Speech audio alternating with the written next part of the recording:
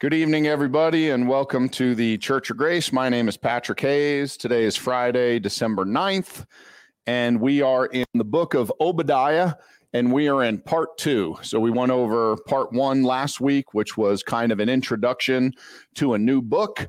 The whole book is one chapter. It's only 21 verses. So if you don't enjoy this book, you only have to hold your nose for a couple of nights, and we're going to be through it probably before the new year. I think we'll just have one more night after tonight. So I got an announcement, and that is we are going to have a Hanukkah party on Friday, December 23rd. It is going to be here. It's going to be at 6 p.m., not 6:30, and we are doing a Mexican potluck. So we get like 10 dozen tamales from Maria's down on Main and 7th. Then we ask everyone to potluck in some kind of Mexican dish. And if you have any candles, bring them. We'll have a candlelight storytelling of the Hanukkah story, and we'll have just a little Bible study and just eat a bunch of food. So that'll be Friday, December 23rd here. We're going to start 30 minutes early, so we'll start at 6 instead of 6:30. So put that on your calendar. Okay, so other than that, let's have a word of prayer, and we're going to jump right into the book of Obadiah. Lord, we love you, and we are grateful that we can get together here and study the Bible. We're grateful, Lord, that you hear our prayers. You are awesome and powerful. You are kind and merciful. You are our creator and our savior. And Lord, we are at best sinners, and we are grateful, Lord, that you sent your son to die for our sins. We're grateful, Lord, that you love us anyhow. And Lord, we just want to ask for your help tonight. We want to ask that you would please give us a soft heart, help us to hear what you want us to learn as we study the Bible together this evening. God, please speak through me. Give me the words to say. And Lord, thank you that we still live in a country where we have the freedom to get together and read the Bible and study the Bible. And we can do this on a Friday night. Thank you for bringing so many folks out to come together to study the Bible. Lord, there's a million things we could all do on a Friday night, million reasons not to get together and study the Bible, and we're just grateful that you bring folks out. So please just have your hand of blessing upon all we do and say tonight. We love you. In Christ's name we pray. Amen. All right, so couple things. We have some visitors. Welcome. As we go through the night, it's all, raise your hand, ask a question at any time. I'm going to ask everyone a lot of questions. So, just jump on. These are all the verses we're going to be going over through the evening. So you can take a look at those, or if you want to save your place in the Bible, right now, these are all the places we're going to get to. And then other than that, we're in Obadiah part 2. Okay, so by way of review, Obadiah is a prophet to who? We already forgot, huh? Very good. The Edomites. Now, even though the Edomites aren't kind of the most notable name of a group in the Bible, more prophecies are spoken against the Edomites than any other group, more than the Romans, the Babylonians, the Assyrians, more than anybody. Now, who are the 3 prophets to the Gentiles? In the Bible, there are 3 prophets where the prophecies are not written to the nation of Israel. They are written to the Gentiles. So there's 3 books. Who can tell me one of them? Washington? It is not Nehemiah. Strike one. It is not Daniel, although Daniel was written while Daniel was in a pagan land. And what you're thinking of, Joe, is that one chapter of Daniel is written by a Gentile. And it's the only chapter in the entire Bible written by a Gentile. And that's found in the book of Daniel. Washington, you want to guess again? Nahum. Very good. Okay, Nahum is one. For extra credit, who can tell me who Nahum was writing the prophecy to? Someone other than Washington. Or you can tell me another one of the prophets. Okay, very good. To the Assyrians. Okay. Who else can give me a prophet to the Gentiles? There are three in the Old Testament. We got one of them. Obadiah. Man, I was waiting for that. Yes. Obadiah. Very good. Okay. And who is Obadiah written to? Edomites. Very good. And then the last one. Very good. Jonah. Jonah. Jonah. And who is Jonah written to? It was the Assyrians, and specifically to the capital city of Assyria. And what's the capital city of Assyria? Very good. Nineveh. Nineveh. I have no idea if that's spelled correctly. Okay. So next question. Where do the Edomites come from? Mac? You raised your hand prematurely, didn't you? Very good. Esau. So remember, the story of Israel and the Edomites is the story of Jacob and Esau. They hate each other. They're at odds with one another. They're related, but they're not happy that they're related. The picture of Jacob and Esau is the picture of the Israelites and the Edomites throughout the whole Bible. Okay, very good.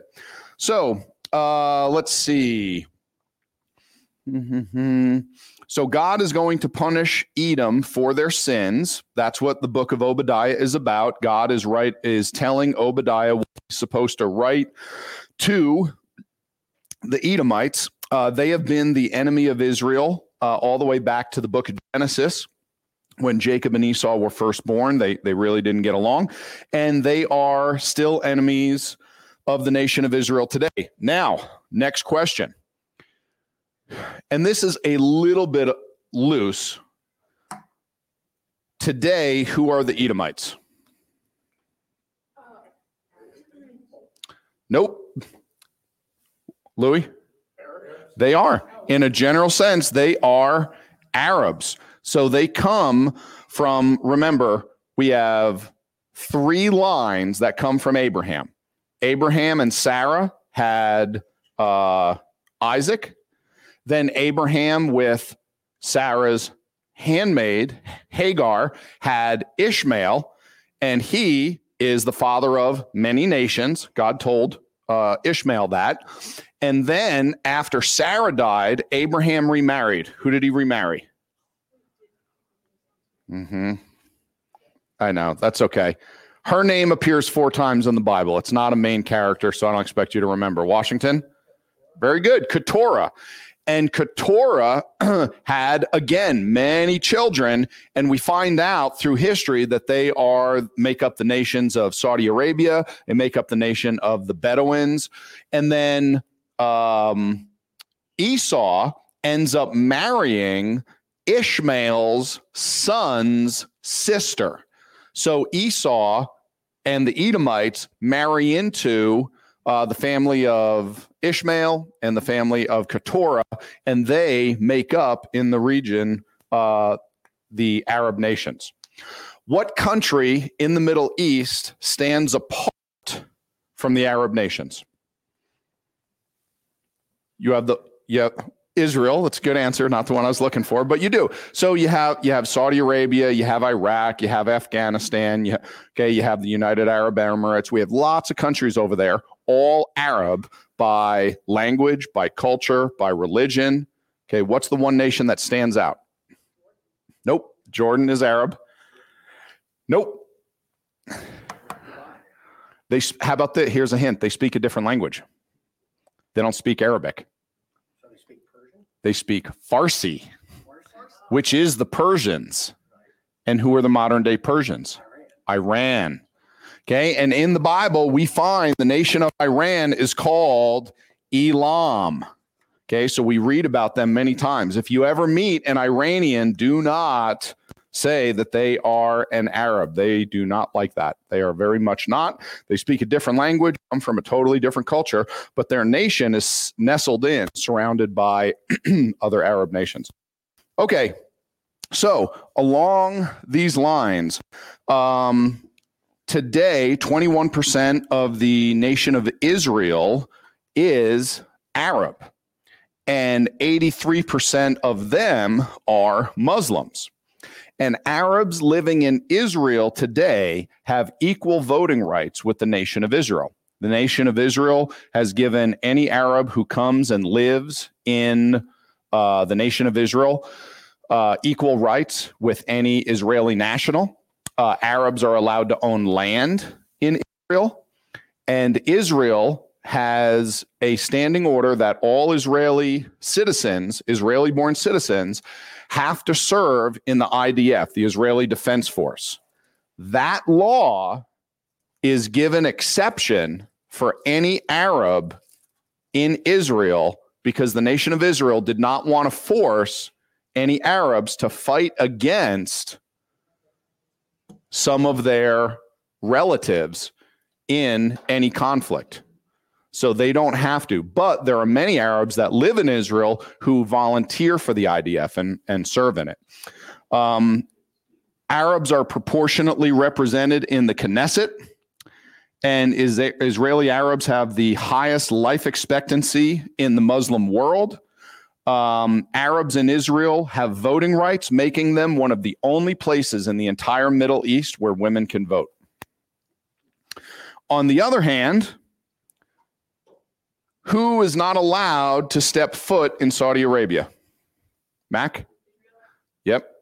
Jews today are not allowed to step foot in the nation of Saudi Arabia. If you have a stamp in your passport from Israel, the Saudi Arabian government will stop you at customs, and more often than not, they will turn you away. They will not let you out of the country. If you work in the oil and gas industry and you go over there, what are you not allowed to bring with you? Not allowed to bring a Bible. Okay, it is a very stark contrast and a very big difference. And this difference goes all the way back to the book of Genesis and to Jacob and Esau. Carries on to today. Okay, so let's pick up in verse 3. As a matter of fact, let's read the first 9 verses, and then we got through the first 3, so we'll pick up in verse 3 or 4. But let's start by just reading the first 9 verses. Okay, Obadiah. I'd like to say chapter 1, but it's the only chapter. The vision of Obadiah. Thus saith the Lord God concerning Edom. We have heard a rumor from the Lord, and an ambassador is sent among the heathen. Arise ye, and let us rise up against her in battle. Behold, I have made thee small among the heathen. Thou art greatly despised. The pride of thine heart hath deceived thee, thou that dwellest in the clefts of the rock, whose habitation is high, that saith in his heart, who shall bring me down to the ground? Though thou exalt thyself as the eagle, and though thou set thy nest among the stars, thence will I bring thee down, saith the Lord. If thieves came to thee, if robbers by night, how art thou cut off? Would they not have stolen till they had enough? If the grape gatherers came to thee, would they not leave some grapes? How are the things of Esau searched out? How are his hidden things sought up? All the men of thy confederacy have brought thee even to the border. The men that were at peace with thee have deceived thee and prevailed against thee. They that eat thy bread have laid a wound under thee. There is none understanding in him. Shall I not in that day, saith the Lord, even destroy the wise men out of Edom, and understanding out of the mount of Esau? And thy mighty men, O Teman, shall be dismayed to the end that every one of the mount of Esau may be cut off by slaughter. All right, so the book reads like a lot of prophecies do, in that it's not always that easy to understand what's going on until you dig in a little bit. So in verse number 3, we'll pick it up there, says, thou that dwellest in the clefts of the rock, whose habitation is high. So the Edomites dwelt in the clefts of the rock. So if you looked up Petra, Jordan, and you looked at any of the pictures there, you will see some of the most amazing pictures of where the Edomites literally lived in the side of mountains. They carved tombs, they carved their homes, they carved defenses. There are amphitheaters. They are into the rock. So they lived high up. So they had a very defensible position.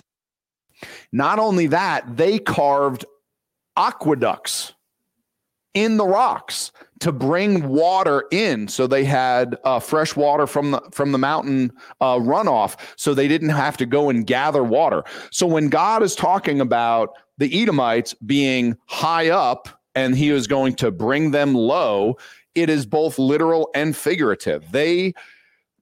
So if, and I have not been to Jordan, but if you go to Petra to see some of these just breathtaking, wonders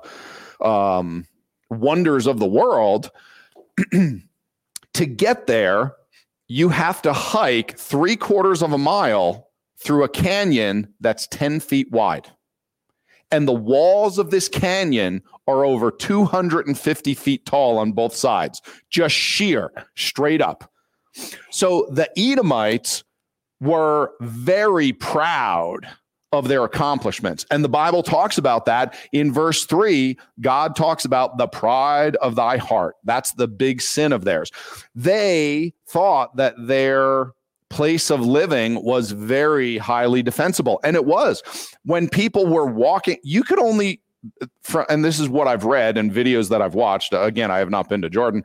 You could only get one horse through at a time. You couldn't squeeze two horses next to each other. So if anyone was coming to attack, they literally were up on the top, just dropping rocks on them. So they had a very defensible position, and they were very proud of the home that they made for themselves up in the mountains. So, and by the way, that, just to give you an idea, if you're curious, look up the Sikh, S-I-Q, the Sikh corridor or the Sikh canyon. That is the narrow causeway that you have to go through, or the narrow canyon that you have to go to. Yeah, that's it. Yeah, it's amazing, isn't it? Oh, yeah. Oh, okay, great. Okay, so in verse 4, let's look at verse 4. God says that he's going to bring them down. And again, he's talking both figuratively and literally. So the Edomites were ultimately chased out of their home, and they had to abandon the place that they were. Where did they end up?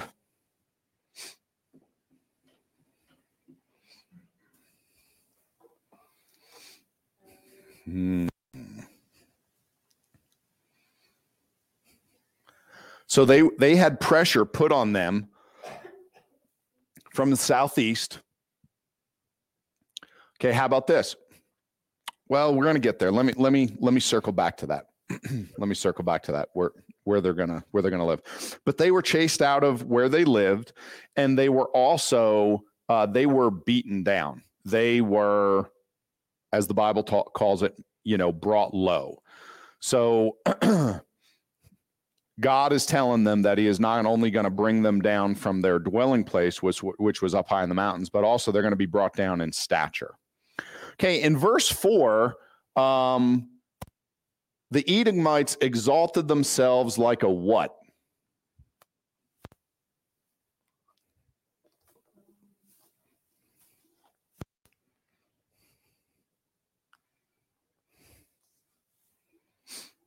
It's in verse 4. An eagle. Okay. So are you ready for this?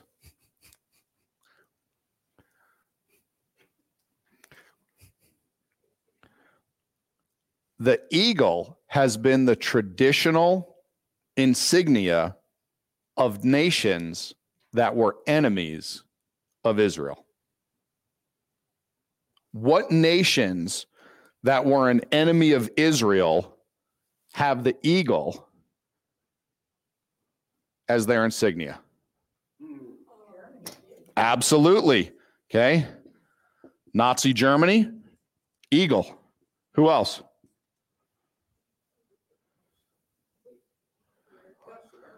Ooh, okay. Now, we're not enemies of Israel. Okay, not yet. Wash, who's another one? So it would be like a national symbol of the country. Very good. Russia. Okay, who else? No. You got to stop calling them a country. They're not a country. They're a group that hates Israel, that's for sure. Washington? Nope. Okay, there is also there is a, I'll just write it up here. Rome. Look at any movie you see about Roman armies. What did they bear on a big stick at the front of the military when they marched anywhere?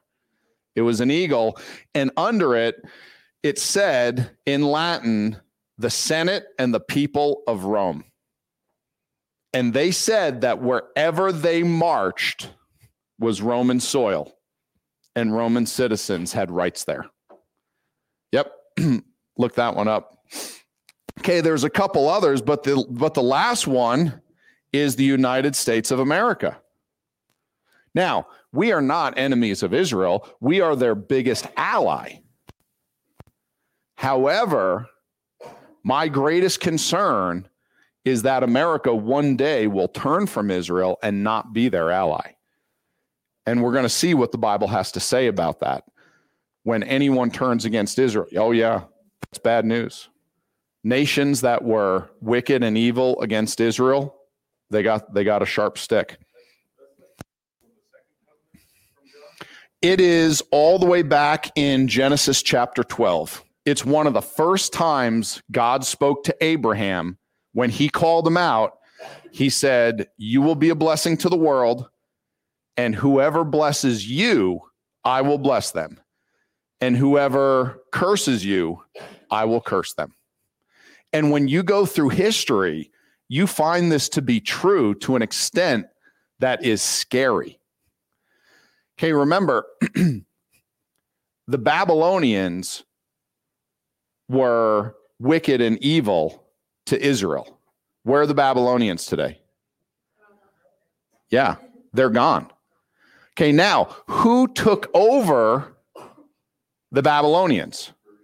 The Persians did.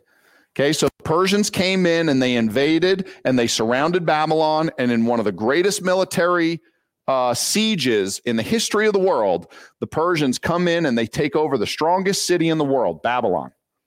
And then what does Persia do with the slaves that Babylon had, the nation of Israel? They set them free. But they didn't only just set them free. They gave them everything. Okay, remember Nehemiah, the cupbearer, goes to the king and he's sad, and the king says, what's wrong? And he says, well, my hometown is in ruins and the temple is in shambles, and it's just so upsetting. And Cyrus, king of Persia, says, I'm giving you letters. You can go home and you can rebuild your city. Okay, and not only that, I'm giving you all the timber you need and all the stone you need, and I'm giving you garrisons to make sure when you march there, you're going to be safe.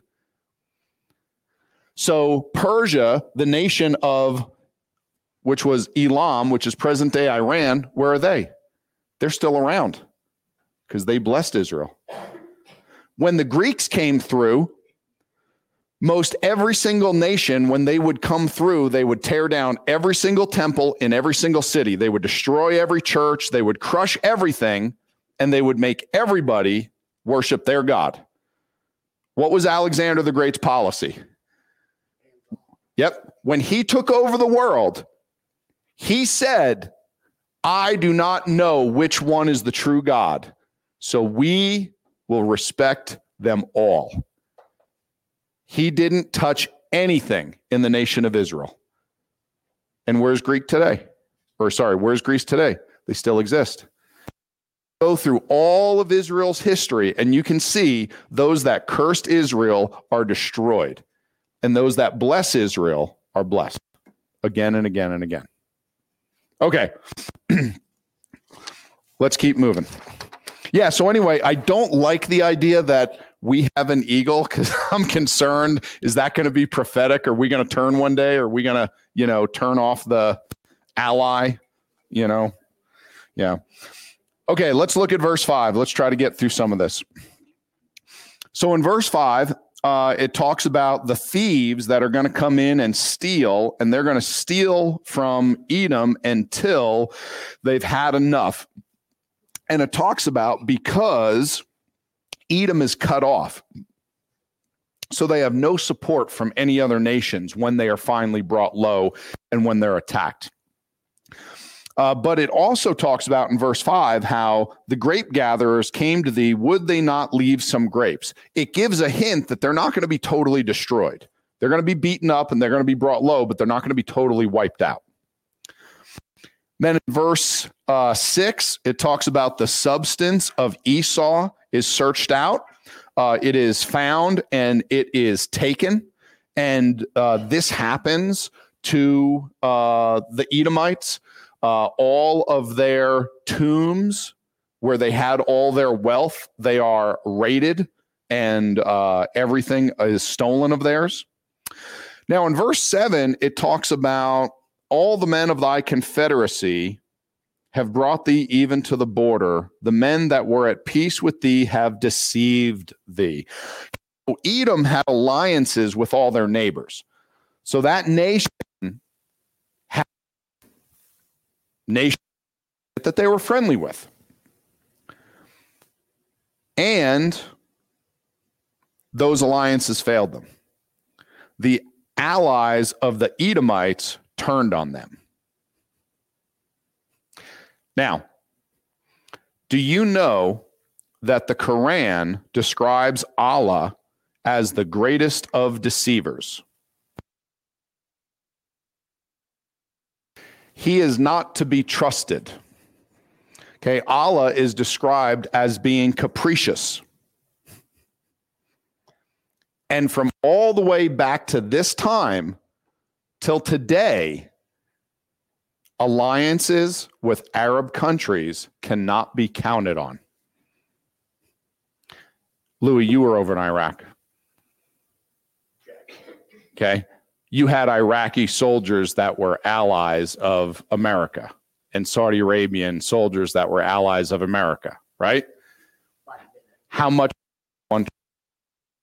Okay, so they changed with the wind. They could be bought and sold. If a better deal came along, you got it. They're gone. Yep. So it's a different mindset. And again, it goes all the way back to Jacob and Esau.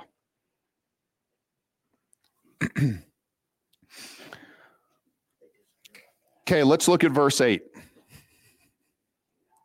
God says that they are going to destroy the wise men out of Edom.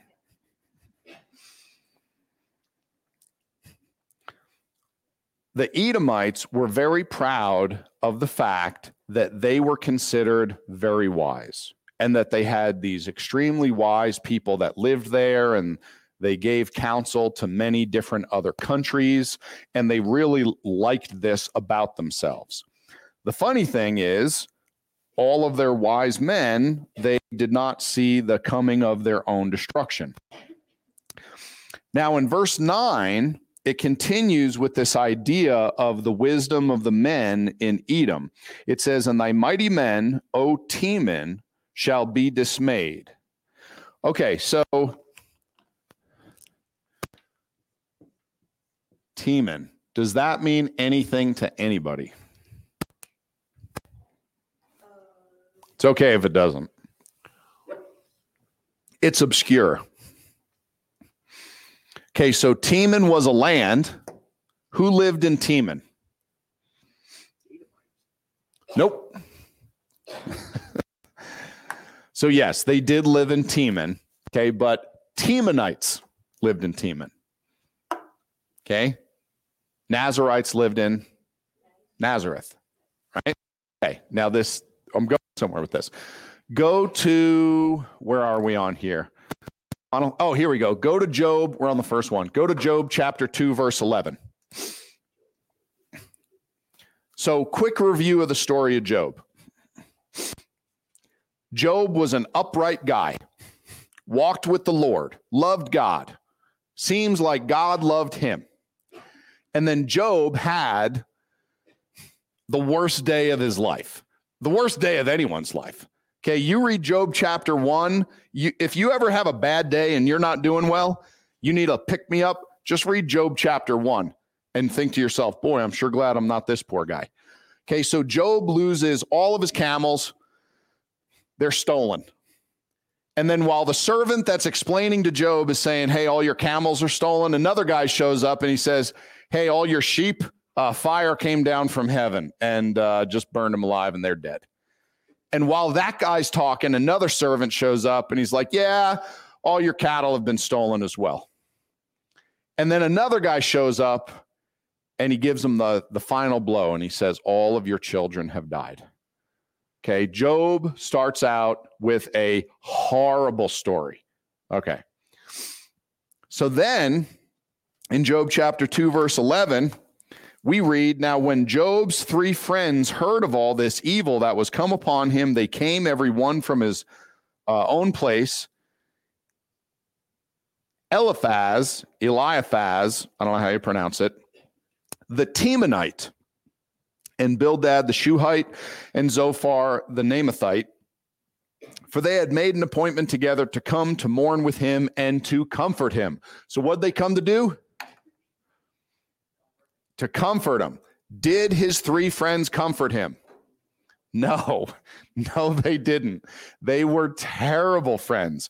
Job said himself that they were all miserable comforters. And what did they do? They blamed Job for all of his misfortune. They're like, well, the reason those sheep got toasted from fire from heaven is because you're a terrible person. And the reason your camels were stolen is because you're a sinner and God hates you. And the reason all your kids died is because you deserve it. They were horrible friends. Okay? So that's the story of Job. Now, Eliphaz was a Temanite. So he's supposed to be one of these super wise guys. The wisdom of Eliphaz, the Temanite, was worldly wisdom. It was not godly wisdom. That's why he gave bad advice. That's why he was a terrible comforter, because he was telling Job how he felt about the situation. Now, going to look at a couple verses here. These 3, starting in 1 Corinthians 3:19. You can just write these down and look them up later. I'm going to read through a few of these. And this has to do, this is kind of my goal, giving us all something to take away from tonight, other than a story or a Bible study about a prophet whose name we can't pronounce. Okay, in 1 Corinthians 3:19, we read about wisdom and godly wisdom. God has a lot to say about this, and we really have some things that can benefit us here. God says, for the wisdom of this world is foolishness with God. For it is written, he taketh the wise in their own craftiness. God says that wisdom of this world is foolishness. Now, the reason a Christian can be looked at with some disdain or mocked is because if you believe the Bible and you believe God wrote this book and you believe what it says, you are not going to fit in with a lot of ideas that are currently popular in the world. And it's not always easy to stand there, but the reason is because the wisdom of the world is looked at as foolishness to God. God says, that stuff is nonsense. You guys are way off. Our pursuit of wisdom and knowledge should start in the Bible. The Bible doesn't have a lot of subject matter. The Bible is not going to teach you Pythagorean theorem. The Bible doesn't have the laws of thermodynamics explained in it. There's a lot of stuff we're not going to learn in the Bible. But understand, if you want instructions on how to live a successful life and have a successful family, it's found in here. This is where we start. These are our instructions. Proverbs 9:10 says, the fear of the Lord is the beginning of wisdom, and the knowledge of the holy is understanding. And in Proverbs 1:7, the fear of the Lord is the beginning of knowledge, but fools despise wisdom and instruction. So the question is, do you want knowledge? Do you want wisdom? Then to learn what God says. We need to learn what God thinks. That's where we are going to get wisdom. It is not, people are not coming up with all these great ideas apart from what God has laid down. This is the place where we're supposed to go if we want a successful life. Do you know how crazy that last statement that I just made is nowadays? You know how you are looked at by most of the world if you say, I try to live my life based on a book that was written over the course of thousands of years by 40 plus different authors, most of which who never met each other, who spoke various languages and lived in different countries. And I believe that this book was written by God. It has a supernatural origin. It's not a book about God. This book was written by God. And that's why I take time and I read it, I take time and I study it, and I try to live my life by its principles. Now, do the principles in the Bible make sense? It's an honest question. I would say sometimes. Let me ask you this.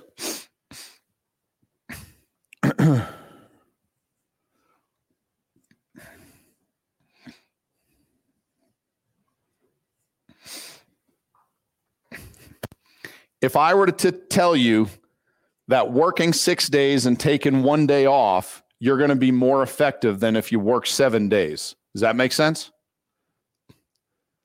Well, mathematically, it doesn't make sense. If we work 7 8-hour days, you'd think we'd get more done than if we worked 6 of them, right? That's not the way God set it up.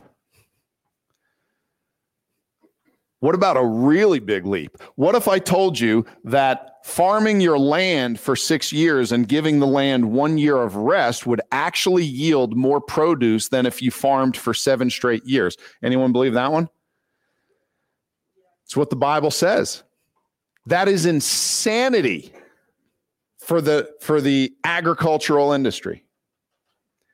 Okay, what about the idea that if I said, out of every $100, you keep 90 of them and you give 10 away, and the 90 will go further than if you kept all 100. Does that make sense? Yeah, it doesn't. It does not make sense. That is not logical. It doesn't make any sense. But does it work? You ask anybody that faithfully tithes and they will say it works, I'm never going to stop. You ask anyone, okay, that takes the day off and says, nope, I got 1 day where it's separate and I'm not working. This is what I'm doing. You ask anyone that's done that for a period of time and they're going to say, man, that works. I don't know why it works, but it works and I'm not changing it.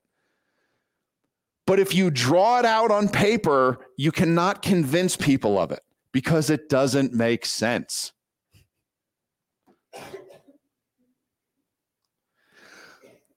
But I can bring you to as many successful families that have wonderful children and have a lifestyle that you would love your family to look like and I can show you them, and they do their best to live by the principles found in this book, albeit poorly and imperfectly all the time.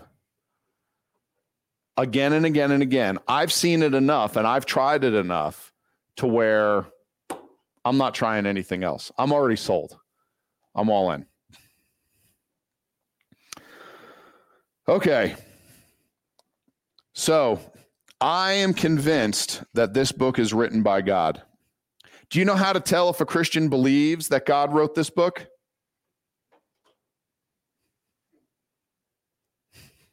They read it. Okay, think of this. You're going to stand on one of two sides of this line, okay? This book, the God that created the sun, the moon, the stars, the planets, all life, created all scientific laws, keeps this world in balance, that God wrote a book. Or you're going to say, I don't think he did. Now, on this side of the line, you also have, you know what? I think he did write it. But, Patrick, it's been copied. It's been copied and copied and copied over thousands of years. And it's been translated from one language to the next to the next. So you can't really trust it anymore. God wrote the book,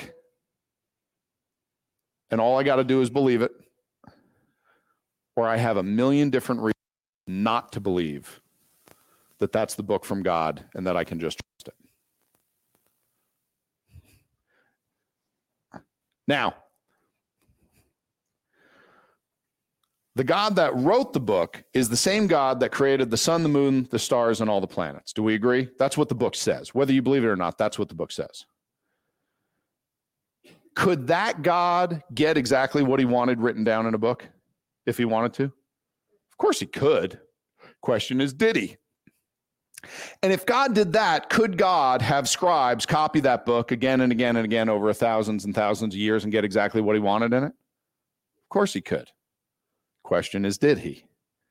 And then if God needed to translate that book from Hebrew into Greek, you know, about 3 centuries prior to Christ, it's called the Septuagint, where the entire Old Testament was translated into the Greek language 300 years before Christ.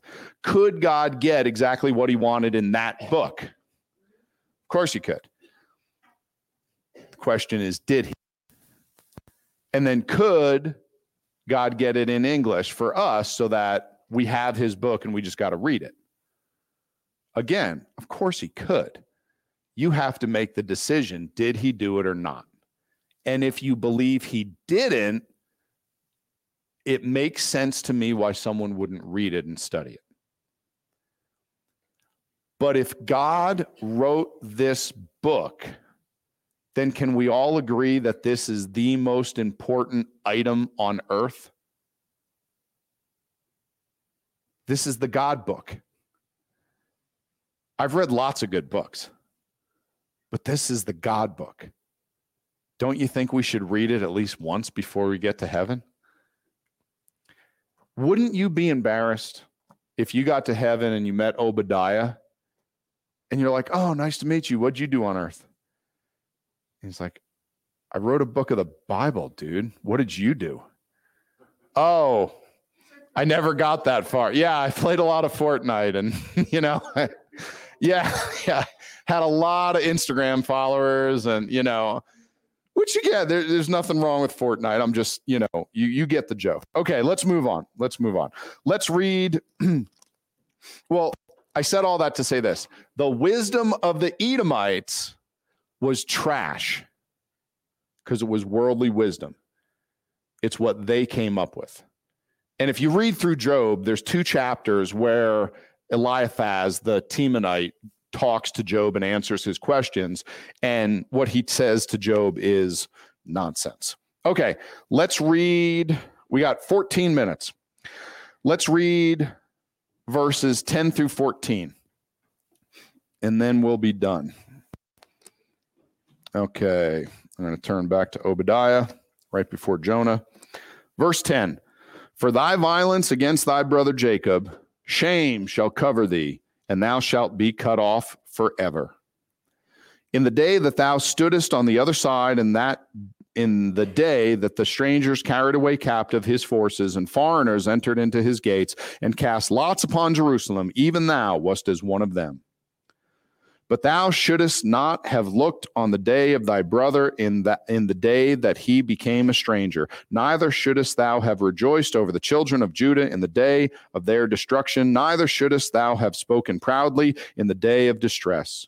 Thou shouldest not have entered into the gate of my people in the day of their calamity. Yea, thou shouldest not have looked on their affliction in the day of their calamity, nor have laid hands on their substance in the day of their calamity. Neither shouldest thou have stood in the crossway to cut off those of his that did escape. Neither shouldest thou have delivered up those of his that did remain in the day of distress. Okay, so we're going to go over some history in those 4 verses. So we don't have a lot in the way of notes, so we're going to power through this. All right, so in verse 10, the Edomites met Israel with violence. Now, can anyone tell me one of 2 instances where this happened in the Old Testament prior to the prophets? Again, the Edomites are not, even though they're main characters in the Bible, they don't have a lot of time. They're not a lead role. Okay, there's 2 times. So write these down, look them up later. You got Numbers chapter 20, verses 14 and 21, and you have 2 Chronicles chapter 28. So in Numbers chapter 20, verses 14 to 21, Moses leads the Israelites out of Egypt. Okay, they cross the Red Sea. Okay, they're on their way to Canaan land. They're ready to go. And they come up to the border of the Edomites. And they say, can we cross through your land? And they say no. And they say, if we cross through your land, we will stick to the highways. We won't even eat anything that we find on the ground. And they say no.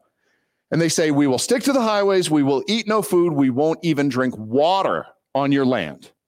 And he says no, and he gathers an army, and he stands off against Israel. The Edomites did that. When the Israelites were at their lowest point, they came, well, I mean, they were probably on a little bit of a high. They just defeated the most powerful army in the world, right? Going through the Red Sea, and the waves crash in and crush Pharaoh and all the chariots. But they didn't have anything, and they were wandering in the desert, and they're trying to get to the Canaan land. So Moses humbly turns around, and they go the long way around Edom to get into Canaan land. And then in 2 Chronicles, what we find is when Moab is... It wasn't Moab. I don't remember who was attacking them. Pharez and I don't remember. There are 2 groups that were attacking the Israelites in 2 Chronicles 28, and the Edomites joined forces with them. They're like, oh, look, Israel's under attack. Let's join in here and start, beating these guys up. So Edom, when they had the opportunity, they attacked Israel. When they had the opportunity, they were evil and wicked toward Israel. They were distant cousins of Israel, but they did not like each other. So they took advantage of Israel's misfortune and they attacked them. They were the enemy of Israel at every opportunity. Now in verse 11, the Edomites did not prevent the destruction of Jerusalem. And God holds this against the Edomites. He said, Jerusalem was under attack. They were under siege by the Babylonians, and you did nothing. Now, this brings us to Luke chapter 10, verses 30 through 32. This is the parable of the Good Samaritan. Now, let's take a look at this. I'm not going to give you too much of the backstory, but Jesus is trying to explain to a young man who's struggling to obey the command to love your neighbor. He's like, oh, well, who's my neighbor? And Jesus goes into this story, and he says, starting in verse 30, a certain man went down from Jerusalem to Jericho and fell among thieves, which stripped him of his raiment, wounded him, and departed, leaving him half dead. So these thieves really mess this guy up, and he's half dead in the street, and they leave him. Okay, so verse 31, and by chance there came down a certain priest that way, and when he saw him, he passed by on the other side. So this guy is walking down the street, and he sees this guy that's beaten up and stripped and robbed and half dead, and what does he do? Yep, just walks to the other side of the street and walks on by and just ignores him, okay? Could you imagine seeing that? I mean, that's horrible. Then a Levite comes by. What does he do? The exact same thing. He passes by in verse 32, and likewise a Levite, when he was at that place, came and looked on him and passed by the other side. The priest and the Levite were condemned by Jesus because they did nothing. They had a chance to help and do good to someone who is in a bad way, and they did not. In that parable, do you know who Jesus does not condemn? The Samaritan was the good guy. He's the hero, and that's in verse 33, and I didn't get there. Do you know who he does not condemn? The thieves who rob them and strip them and leave them half dead and beat them half to death. They're like, well, they're thieves. That's what thieves do. But the priest and the Levite, they knew better. They were supposed to help. They saw someone who was in trouble. They knew what they were supposed to do, and they didn't do it. Thieves, well, yeah, what do you expect from a thief? They're going to beat you up and leave you half dead and take all your stuff. That's what you get from thieves. So, by watching and doing nothing, you are sharing in the crime. Do you know that that's the standard we're held to? Yeah, it's a high bar. Okay, boys, listen up. Okay? One of your jobs as a man is that when you hear a woman in distress, you stop what you're doing and you run to her. Do you understand? That's your job. When there's a woman in distress and you hear that, you stop what you're doing and you run in that direction.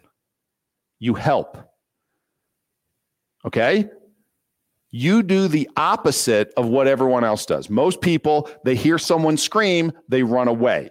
Your job as a Christian, and let's face it, as a man in general, is to be a fireman. You run into the burning building when everyone else runs out. You got it? That's your job. That's what I expect from you. Now, that won't always work out well or be easy. Okay, but let me tell you, you hear a woman in distress, you run to her. Okay? You are there to help. That's your job. That's what I expect. Okay? You get punched out and lose some teeth for trying to help, I'll get you a good dentist. We'll get them put back in. Okay? But don't you ever come and tell me that you heard a woman in distress and you ran the other way. Okay? That is not what we do. That is our bar set by God. Okay? Edom is told that they will be cut off forever. So now remember in Genesis chapter 12, verses 2 and 3, what God told Abraham, and I will make of thee a great nation, and I will bless thee and make thy name great, and thou shalt be a blessing, and I will bless them that bless thee, and curse him that curseth thee. And in thee shall all families of the earth be blessed. Do you know what Israel just did? Last 3 months. Do you know what Israel just did? Yeah, they have elections. They have elections like every 4 months. Yeah, Israel just cured blindness. Did you know that? Yeah. So, dealing with people who lose their eyesight, whether they're born that way or they lose it at some point during their life, greater than 9 out of 10 people lose it for the same reason. Israel fixed that problem. Yep. They are now making the procedure, they're teaching it to the world. For optometrists and obstetricians, ophthalmologists, okay, to be able to perform the surgery and bring sight to greater than 9 out of every 10 blind people on earth. Yeah. Okay. When you look at the achievements of Israel, when God told Abraham, by your family, the whole world will be blessed, you have no idea all the different ways that the whole world has been blessed. Okay, so what did ready? This is the big one, verse 12. Okay, and this is the exciting one. This is history here. What did Edom do when Israel was attacked by the Babylonians?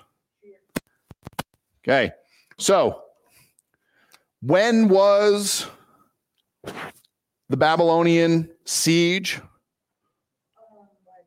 I think it was 586 BC. Okay, and it was when the Babylonians surrounded Jerusalem and they destroyed the temple, they destroyed the wall, they destroyed the city, they took all of the precious implements that they used in the temple for the priestly service. They took all the Jews captive and brought them to Babylon. They killed a lot of them. It was one of the greatest decimating events in the history of Israel. And Edom, who is their neighbor to the southeast, what did they do when the Babylonians were murdering the Jews and setting fire to the temple?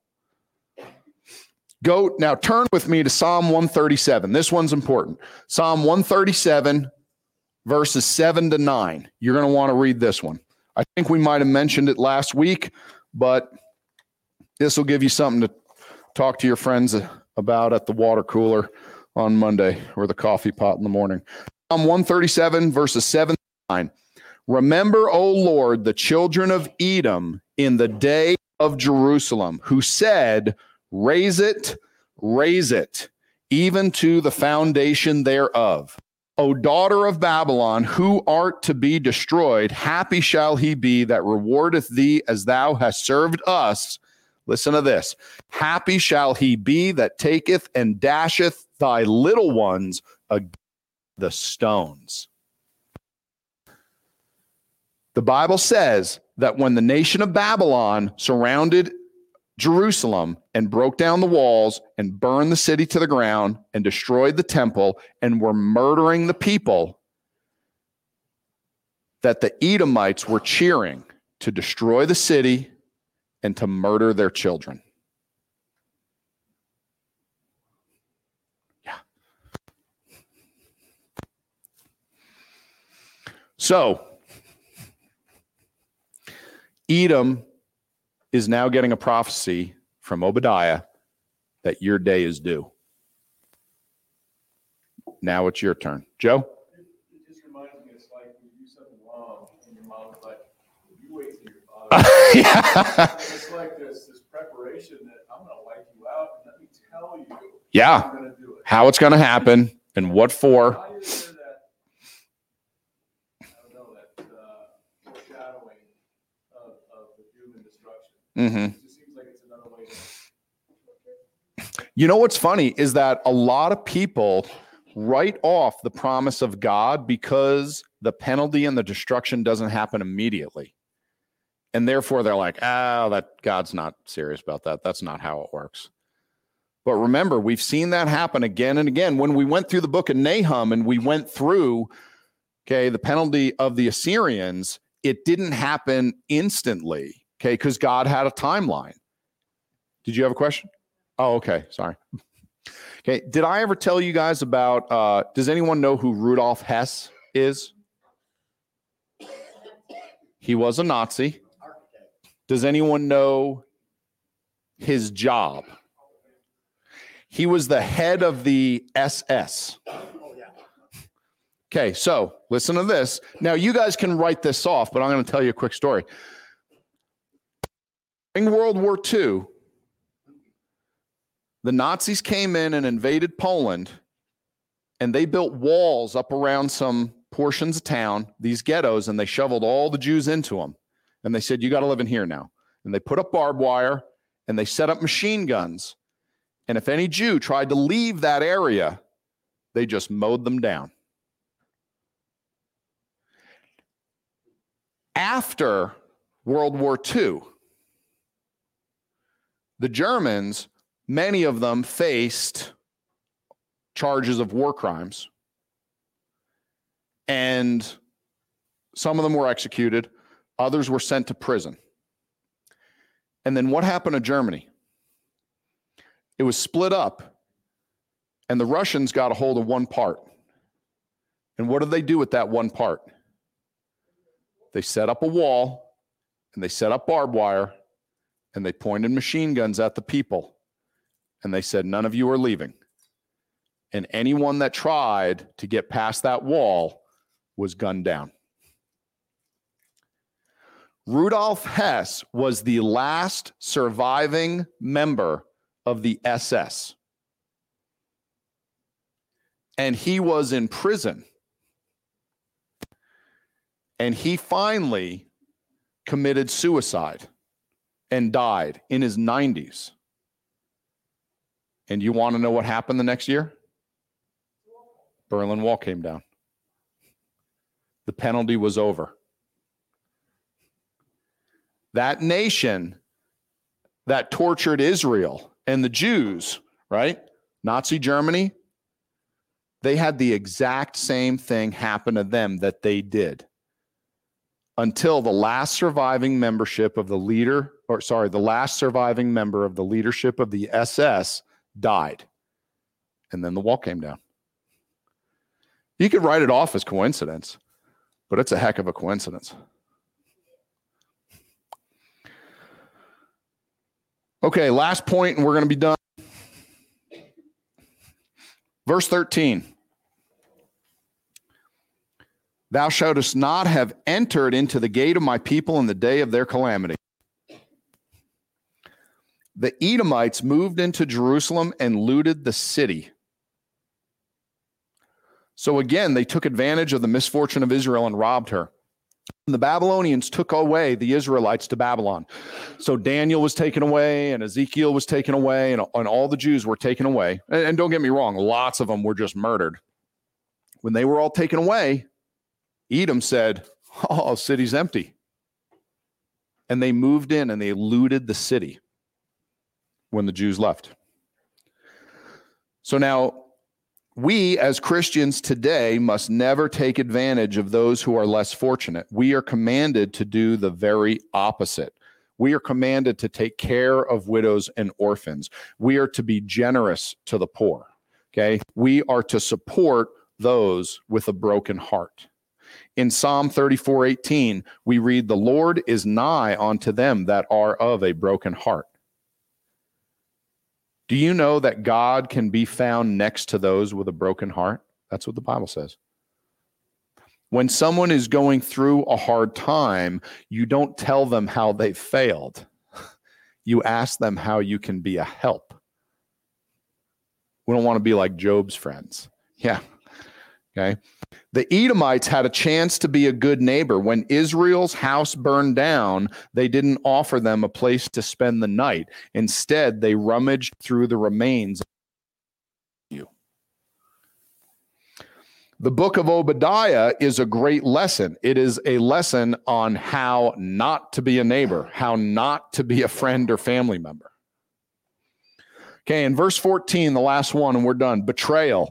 Some of the Jews tried to escape Jerusalem and protect their families, and the Bible says that the Edomites blocked the way. They even helped capture those who did escape, and they returned them to the Babylonians.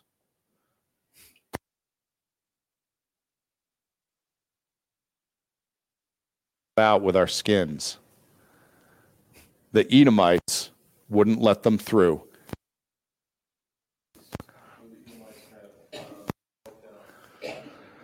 So, Joe, that's a good question. I was just talking with a friend of mine about that. So, personally, I don't know if I can say that the Edomites were totally wiped out yet, or if that is a prophecy still to come. Now, and the problem is there are not real clear lines in my mind as to who we can identify as Edomites and not. Okay, now, after